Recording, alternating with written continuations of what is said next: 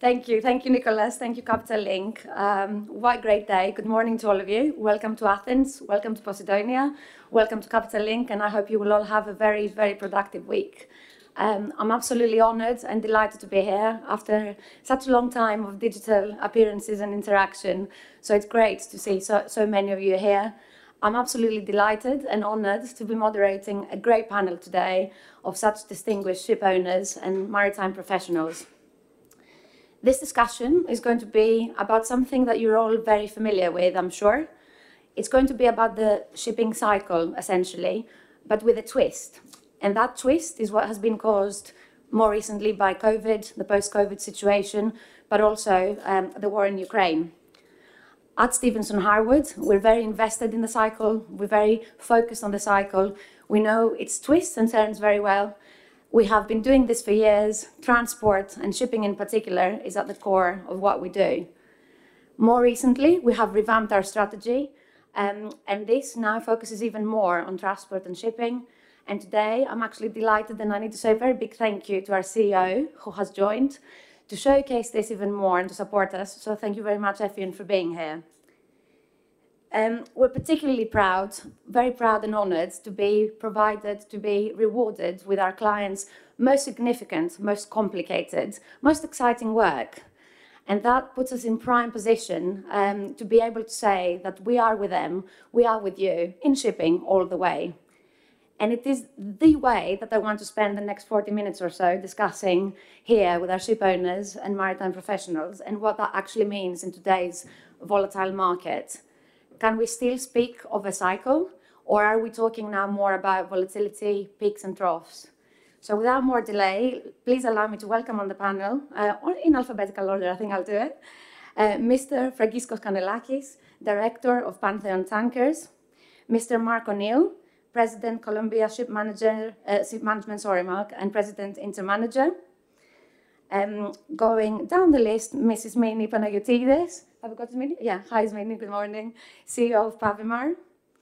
Mr. George Pateras, Deputy Chairman, Conships Management and President of the Hellenic Chamber of Shipping. Mr. Ted Petrone, Vice Chairman of Navios Group. And last, but definitely not least, Mr. Aristides Pittas, CEO, Euroseas and Eurodry. Thank you so much for being here today.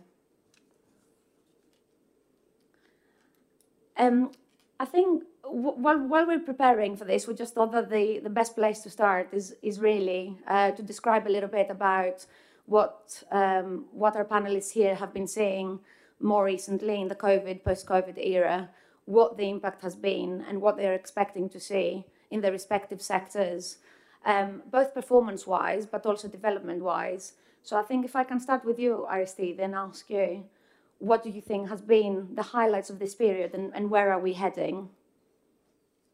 Sure, thank you. Good morning, everybody. It's nice to see so many people here so early in the morning. It's amazing. It's not too many Greeks, but still. Okay, well, it's been 4 years since we've met all here, and things have happened, and many things have happened, and it's good that we are able to see each other again. On the shipping side, we've been through a terrible trough. Immediately as the pandemic happened, everybody thought that that would be disastrous for shipping. We were starting to make plans of how to survive. And then gradually, as things passed, we realized, firstly on the container sector, that people are starting to use stuff that they didn't use when we were not locked down, and so many goods need to be shipped. And suddenly we saw a pickup in demand, a significant pickup in demand, and the container market started to improve, and it went through the roof, as you all know. And similarly, dry bulk followed at a later stage, improving as well. And lately, as we know, the tanker market is doing well. So disastrous things for the world, I have to say, the pandemic, now the war, but it's been very good for shipping. They always said that, you know, disasters and wars and things like that are good for shipping, but it didn't feel like that at the beginning, but it has been. So I'll stop here for somebody else to say something. Sure, no, thanks. It would be interesting to hear, perhaps from one of the other sectors, whether that is something that carries across or whether there is a differentiation sector-wise or otherwise. Ted?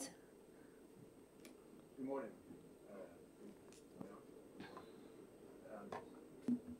Red's on. Perfect. Well, Navios Partners, we're in all three segments, so I'll just give a quick overview of how we see things. First of all, there's a food and energy crisis in the world, right? It started with COVID. This war has brought it to a head. We have food as our energy, right? Energy for the humans, and then we need energy for our cities and then to power us. Most of the clean products that go over the water, 75% is for transportation, and we have some supply issues coming forward. I would say, in our opinion, Navios containers have been affected probably the least because of the war, this unfortunate war. On the dry side, well, let's say on the wet side, our calculations are that it's obviously, as we've said, it's good for shipping. So 4.5% increased ton miles for crude, 3.5% product. On the dry side, we have some coal and wheat issues, obviously coming out of the Black Sea. But, you know, COVID has caused inefficiencies in the fleet, port congestion. We own 150 vessels. We had crew issues to deal with. We've revamped our whole program to make sure our crews were kept safe, they were kept informed, and it's really changed the way we thought about shipping.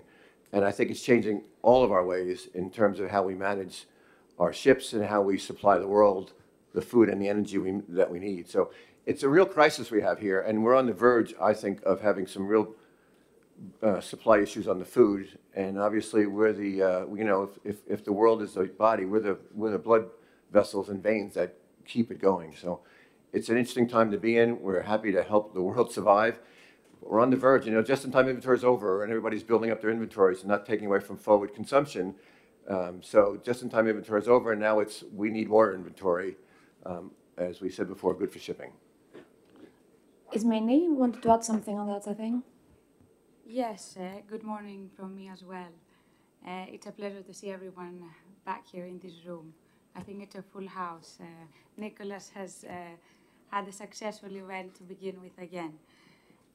What I would like to add, and I know, Dora, you wanted to go a little bit on a sector-by-sector basis, but what Ted touched upon just briefly now is something that has influenced all sectors, and I think it's really important to point out. The last couple of years, of course, due to COVID, I think the number one factor that we have all felt is the crew crisis. And we shouldn't forget about these people who have been on board our ships and who are the core of our industries and how much they have suffered and how much difficulties they have gone through. Let's not forget the first year they were stuck on our ships for over 14, 15, even sometimes 20 months because there was no country who was willing to have us do any crew changes. So we owe a lot to those people, and what we in our company have focused a lot is how to try and ease all these difficulties. And we have taken a decision that seafarer is above all, because they are on the high seas. They have families back home who they need to support. So the number one crisis that we have been dealing with over the last couple of years is the crew crisis. Now, even with the war between Russia and Ukraine, let's not forget that about 10% of the world seafarers are Russians, about 4% are Ukrainians. So supply of seafarers is going to be decreasing even further, and the crew crisis is not going to stop, it's going to be even more deepened. So we should have this in mind, and here in Greece, I know Greeks have been making a lot of efforts to help towards the enhancement and development of Greek seafarers in order to help this problem. But it's something that we should definitely keep in mind, and it's something that is not going to be changing, even despite the fact that COVID might be easing from now on. Thank you, Smaini. Now, I know George will have quite a few things to say about this. I know he's very keen on touching upon these issues on the civilian side as well. Good morning and welcome everybody to Greece and to Posidonia. Thank you, Nico and Olga, for this. They're always very exciting and meetings here at Capital Link.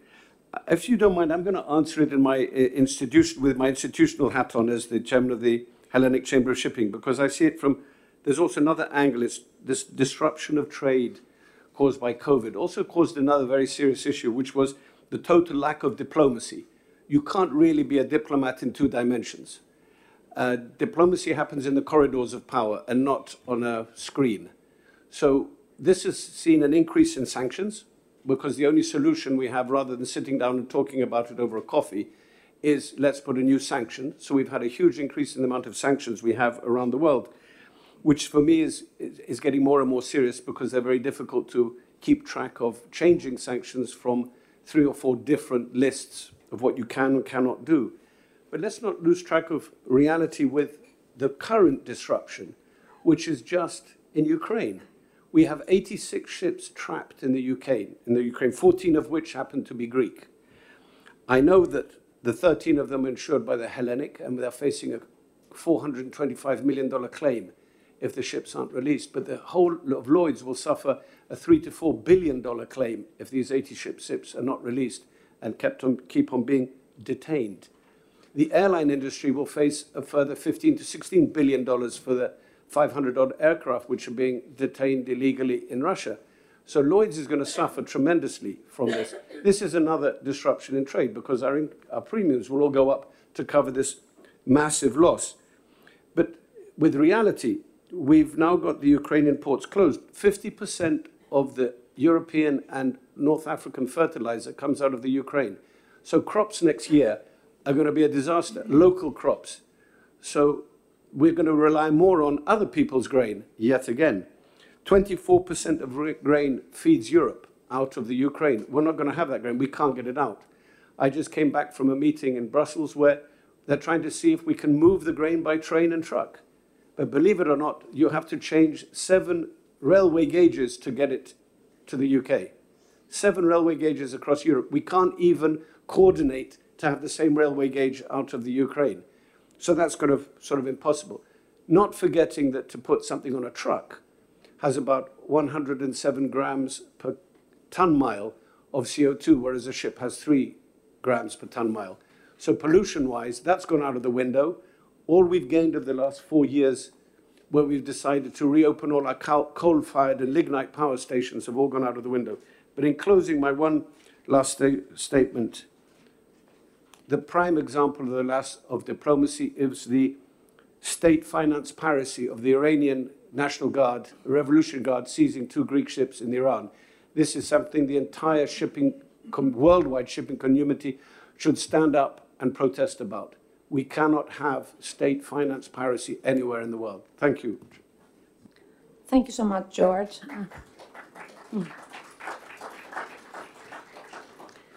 I was going to talk insurance, but I think because you mentioned sanctions and because it obviously cuts through pretty much everything that we do on a daily basis. Mark, what's happening with sanctions? How are they impacting the management side in particular? I mean, we know it changes pretty much every day, but what does that translate into in praxis?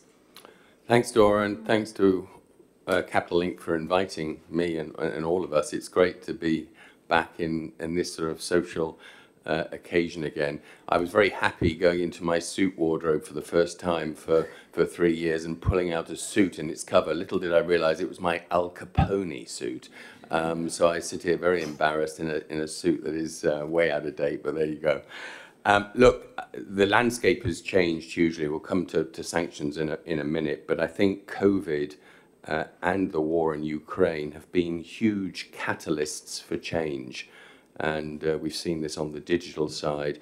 We've also seen this on the organizational side. And I think there's a real risk, if this industry doesn't wake up and see it, that the days of the shipping bubble are limited, and that we will be absorbed into the wider logistical chain. We're seeing some of the big shipping companies, the big liner companies, acquiring airlines, acquiring railways, acquiring terminals. They are probably a harbinger for what faces us all. And I think COVID and the war has taught us that there is this need for scalability. I think there is this need for tailored, focused corporate muscle. And frankly, in the future, with all of the uncertainties that lie ahead of us, I think the small niche operator, however attractive those niches might be, perhaps are numbered unless we, as a shipping industry, get our act together and work together on such things as digitalization, as training, investment, etc. I would take up also Ismini's comment about crewing. I think to attract seafarers, male and female, into this industry is going to become increasingly difficult. When seafarers, as Ismini said, were stuck on board vessels sometimes for 14 months plus, and there is no real prospect in sight of the days of going on shore leave, remain a distant memory to many of these seafarers. As far as sanctions are concerned, look, we have to deal. This comes back to the scalability point again. All of us as organizations have to deal with it. I think we've become a lot more sophisticated, a lot more able to check sanctions at every stage of our operations. But it's this facilitation that is sometimes overlooked. It's not just providing a vessel to a sanctioned entity, it's also facilitating a breach of sanctions, which the lawyers in the audience will well appreciate, and I appreciate from my previous time. So we at Columbia have a very sophisticated sanctions checking system in place that looks at all aspects of the maritime adventure that is contemplated, and will advise our clients. But of course, sanctions compliance is a responsibility of the clients themselves. So yes, I think that sanctions is something that we clearly have to always worry about. Thank you, Mark. And from the owner's perspective, perhaps Francisco, this is something I know that we discussed a little bit in advance of here. How do you deal with it? What does it actually mean operationally for you from the owner's side? First of all, thank you for inviting me here. I wish you all have a great time during Posidonia. Before talking a little bit about sanctions, I would like to say that indeed these were very eventful years for shipping. There are a lot of fundamental changes in our business. Inflation is here to stay, first of all. The war in Ukraine will further increase and prolong the inflation pressures created by COVID. COVID created significant supply disruptions, leading to commodity price increases, higher shipping costs, and significant delays in the supply chain. Fundamental changes in our business are basically mainly politically driven. The economic and political consequences of the conflict could potentially reshape global shipping trade and supply chain in both energy and other commodities for the years to come. Sanctions will lead to new trade routes across the world. So we look at sanctions a little bit as an opportunity. Therefore, shifting trading patterns and rising ton miles. We have new trade routes in all sectors, dry, wet, and gas. Another fundamental change in our business is that the difficulties that countries have gone through has accelerated the shift towards energy transition. This is naturally a fundamental shift, both in terms of trade, more minor bulk, less coal, more LNG, and in terms of new bunkering solutions, biofuels, ammonia, methanol, and LNG. Actually, the war in Ukraine has possibly reshaped the LNG carrier landscape forever.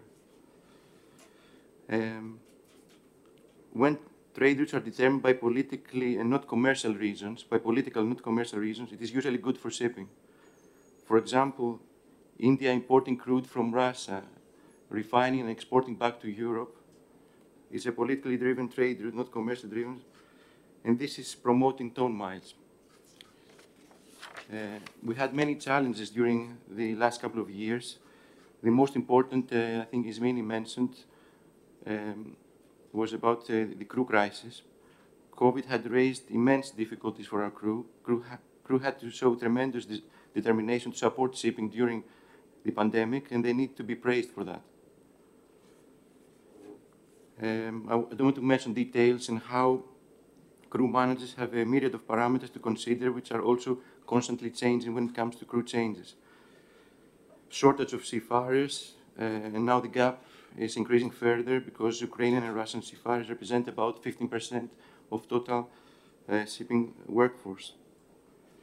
The difficulty of attending our vessels from our fleet managers and superintendents deteriorated the quality of monitoring our ships. And of course, the financial implications of inflation, which were significant for shipping companies, bunkers, lubes, chemicals, paints, all went much higher. Dry dock costs, finance costs, because loans are linked to LIBOR rates, and even victualling costs because of the Ukrainian conflict. Going to sanctions, I would like to say that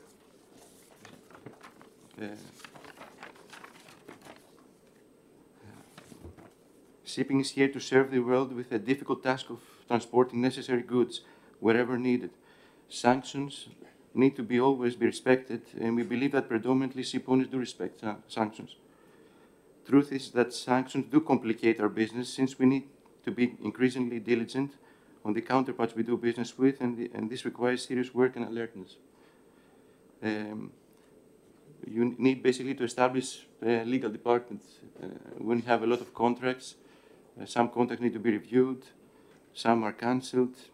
Sometimes this creates disputes between charters and owners. And this is even more complicated and complex because, for example, in a voyage, many parties are involved: the charter, the supplier of the cargo, the shipper, the receivers, the port owner and operator, the bunker supplier, the agents. We hear now news that new sanctions are going to be announced soon. Basically about partial banning on the import of seaborne crude oil, petroleum products originating from Russia into the EU by the end of 2022. This will have an immense impact, I think, in our markets. Also, maritime insurance ban. The EU also intends to impose a ban on EU insurers providing coverage for vessels carrying out shipments from Russia. These are some examples that we will have to deal with in the coming months. Thank you, Francisco. So we started with a very positive outlook in terms of how the markets are doing. We have gone a bit doom and gloom with what is happening because of COVID. Perhaps we go a bit more doom and gloom with insurance before we turn into something more positive. Maybe George, in sort of using one or both of your hats, would you like to speak a little bit about what we've been seeing in insurance, well, even last week really, and what kind of impact we're having there? Thank you. You probably all know that when the war broke out, there was this panic when Lloyd's reinsurance market decided that they could not cover any voyage to Russia, which basically trapped vessels that were already there in Russian ports. And this was because of the new wording after the UK left the European Union, and the Treasury rewrote the legislation on reinsurance and whether you could or could not insure something involved in Russia or a sanctioned nation. This panic led over the weekend straight after the war broke out and sanctions were imposed on Russia. Thankfully, the Treasury, realizing that the wording was rather awkward because it then had knock-on effect on every additional premium area, and they gave a waiver rather than rewrite the law. They gave an instant waiver which released the market on the Monday morning and vessels could trade. If we look at it on a humanitarian point of view, Russia is at war with the Ukraine. The Russian people are not to blame, so they cannot suffer. They must be allowed at least food, they must be allowed certain wares so that they can get on with their lives. you cannot blame the people for the decision of their leaders. So I can understand sanctions, but they are disrupting our trade, but they are designed to put pressure on the leadership. That does not mean they're putting pressure on the people so that they can survive. Regrettably or thankfully, I don't know which way, it depends what hat you're wearing, there are ways around sanction. I'll give you a very small example. No product over 300 euros is allowed to be directly traded to Russia. So a Louis Vuitton skirt will leave Paris and go to Shanghai, and then from Shanghai will go to Moscow. Will cost an extra 300. So over 5,000 euros to pay an extra 300, I don't think any oligarch's wife will really worry about the additional price. It just adds 10 miles, as Francisco said, to our business. So that's being a little bit facetious. But the advantage that the Greeks, I believe, have is we have a panache for the management of change. We are able to manage change, and that's what we are involved in doing. The Greeks don't pass on, that's how we've done it over generations, we don't pass on our companies to the entitled, we pass it on to the worthy. And that's why we have this flexibility, and the small, agile Greek shipping company is able to keep up with change. This is also reflected in our insurance, because we're basically talking about war insurance, and we're not talking about normal hull and machinery or P&I insurance. As you know, the vessels that are trapped in the Ukraine today, the 86 vessels, are being charged 2% for 5 days, which is basically, by the time you reach the 365 days that you get your total loss, you paid the ship over more than the value of the ship itself, so leaving the underwriter in a very comfortable position. The Hellenic charge is $1. I'm not doing an advertising campaign, but it's a different part of the policy, the way it works, because during the detention, you get back your additional premium. Visits to Russian ports, especially in the Black Sea, are at 1% for 7 days, up to 2% for 5 days. Very expensive, but the charterers are prepared to pay it because taking commodities to and from Russian ports are very financially beneficial, so they're prepared to pay it. But what have the Russians done to overcome this additional expense? They now deliver cargoes to Poti. So you get a much reduced additional premium going to Poti, and then they just truck everything up to Novorossiysk. As Francisco very rightly says, new trade routes are being discovered.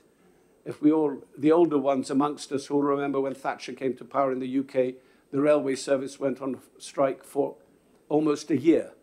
So buses and coaches were introduced to English transport. They're still around. So we're going to invent new trade routes which will be more beneficial, and they will stay. Thank you. Thank you, George.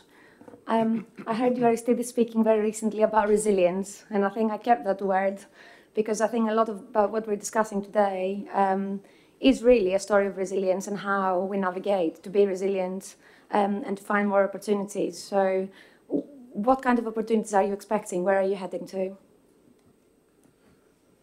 Sure. Well, the world is not becoming, I wouldn't say becoming more complicated. It always was complicated, and it always felt like that. But it's definitely moving in a much faster speed. Things happen so much faster. We can all envisage that in 30 years' time, let's say by 2050, we will have automated ships requiring very little crew on board, run by a management company, which will be situated comfortably at an office somewhere. Probably, somebody said it will not belong, the management company, then to the traditional shipping company. It will be part of a conglomerate, or maybe not, who knows. But we envisage ships will not burn the conventional fuels. We know the end game. We can feel where the end game will be in 2050. But these 25 years to get us there are going to be terribly hectic. They are going to be extremely cyclical, extremely volatile. Politics, as said by the other panelists, is really what is shaping the business today. It's not commercial factors. Nobody can even understand how the politics will affect the commercial issues.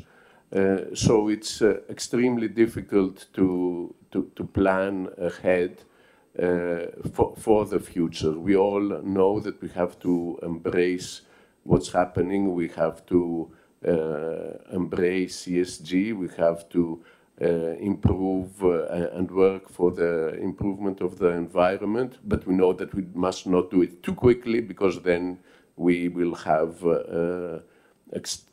extreme costs associated with it. So we have to do it somehow managed, and we are seeing it now with the energy crisis. You know, people are going back to coal and lignite and all the other forms of energy.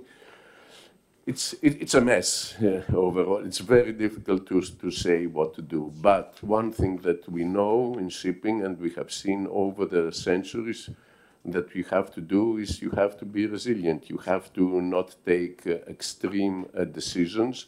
You have to have strong balance sheets in your companies, and you have to have open eyes and be willing to adapt. So I'm afraid I can't offer much advice or guidance on how things will reach the end game. It will be turbulent, and the only secret that I can say is, you know, have a strong balance sheet. Don't be too adventurous, and follow what's happening in the world. Try to adapt. And yes, somebody said it, I think the Greeks are very good in adapting. Let's hope we continue to do so. Dora, can I Thank just you. add Yes, to... please, Mark. I think I agree totally with what Aristides said there. I think there's a need to be nimble going forward. And I think the days of medium and long-term planning are over. You really have to take this industry day by day. And that makes investment decisions very, very difficult, irrespective of pandemics or wars. I think there is a need for dynamic leadership. I talked about scalability. Well, scalability sometimes comes at the expense of dynamic leadership. The small niche operator is sometimes more dynamic, that the scalable organizations have to adopt and learn that. There's a need to be adaptive. There is a need to be proactive. The uncertainties have become much more uncertain. Donald Rumsfeld's the unknown unknowns have become even more unknown, and the maritime adventure that I learnt when I was a lawyer studying all those cases, all of the cases described the shipping industry as the maritime adventure, just became a whole lot more adventurous. So I think I agree totally with what Aristides is saying. It's a time for nimbleness. Ted, that was coming your way anyway, so... Thank you, Dora. Thank you. Well, even the scalable companies, like someone like Navios, 150 vessels, you know, we took the COVID time to reimagine shipping, and we put all three segments under one umbrella. So we've smoothed out our risk profile. We've brought ourselves cross-segment opportunities, because there's a negative correlation between wet and dry, and there's only a 30% correlation between containers and dry bulk. So we feel this platform is the right platform for these uncertain geopolitical times. We're very excited to go forward. It's you know, we've got great leadership. ESG certainly, as many years before it was fashionable to be that in the world today. And we've got a great chairwoman, and we have a great leadership team. And I think you have to be nimble. This is a revolution going. There's only been 2 revolutions in shipping in 200 years, right? We think there's been revolutions. There's always evolution. We went from sail to steam, and then we went to containers. Everything else is economies of scale. And so there really hasn't been change, and change has been forced upon us as an industry. There's 2 things we haven't even, I think inflation was mentioned before, but things that will change the industry going forward, which we're adapting to, is the IMO regulations, right, coming forward. Since World War II, we as an industry, whether it's containers or dry or tankers or the latest LNG, we've always overbuilt in times of good times. This time, we're probably being saved from ourselves by a fiat of the IMO telling us you have to change how you push the ship through the water. LNG is only 30% less pollutant than what we're pushing the ships through the water today. You're going to need a double leap in technology to get to ammonia. I mean, you need bigger tanks. There's a whole bunch of issues. But I do think it's going to come. But in the meantime, the big, I would say, white elephant in the room is this fleet will have to slow down next year. The older ships will be scrapped. In dry and wet, you have a very low order book and a very large phase-out possibility, probably the most in 20 years. So times are good for shipping. I think inflation's also mentioned on the panel. We haven't seen inflation since the 80s. I've been around since then. I saw a lot of small New York Greek owners fix ships for 10 years without inflation adjustments, and they went bankrupt when inflation was running at 18% a year.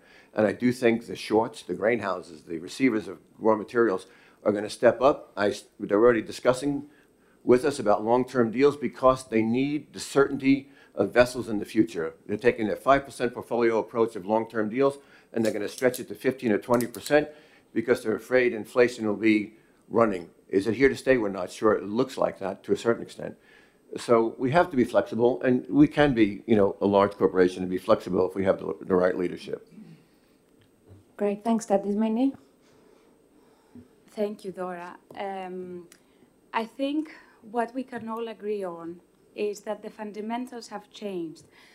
I remember getting into this industry, we all were talking about the famous crystal ball that we all wished we had, where the major element would be supply and demand.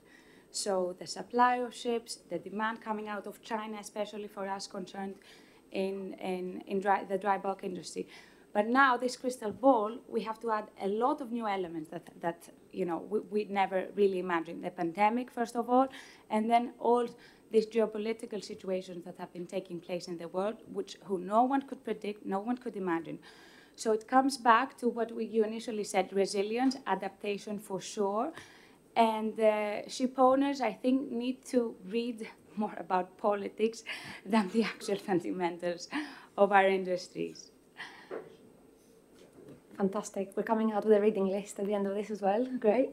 Now, I think I've saved what I think is the best for last, but I'm a finance lawyer, so I'm a little bit biased. So in the last few minutes before we open to the floor for any questions, what are we seeing in finance? How is the finance area moving and developing? What does it mean to be going out there and requiring loans or not requiring loans? What kind of terms are we seeing and where are we heading? Aristide? Finance was quite abundant up till the pandemic, and even during the pandemic, I would say, for the bigger companies at least. It was abundant for smaller companies as well, but it was more expensive. The very low interest rate environment was very helpful in achieving very cheap loans, I would say. Even the expensive ones seem cheap today, of course, the way that interest rates are going. What I've seen during the last couple of years is, and I admit I don't like it that much, is that finance has shifted from being provided from the Western world to being provided from the Far East. We see today even traditional Western banks that have always been supporting the industry. We see them acting as brokers, essentially, for the Chinese conglomerates or the Japanese or the Koreans. So we see this shifting globally in the finance market as well. As Ismene said, we have to follow politics and geopolitics. It plays a very, very important role. It plays that also on finance. Still and always, I think, for good projects and safe projects, there will be finance available. I'm not too worried about that. But the sources are going to be mainly from the Far East. And of course, with the inflation happening, it will become much more expensive, which means that the owners should be, very careful in how they finance themselves. Over-financing at a high cost might be detrimental for the business at the end of the day. So again, as I said before, we have to be very cautious and careful in what to do. These are times of huge turbulence, and we will see it everywhere, the finance including. Thank you. Was there anybody else who wanted to perhaps have a different view or say that they agree? I don't know. Does it work differently for different sectors, you think? Ted, maybe you see different products. Is that something that plays a huge role in terms of the mix of the products that you can get and that are available?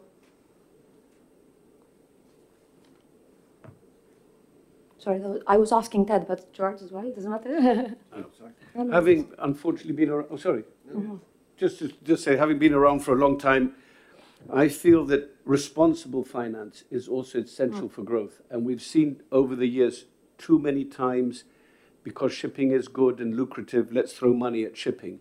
And I think this irresponsibility has been part of a lot of the slumps that we've seen.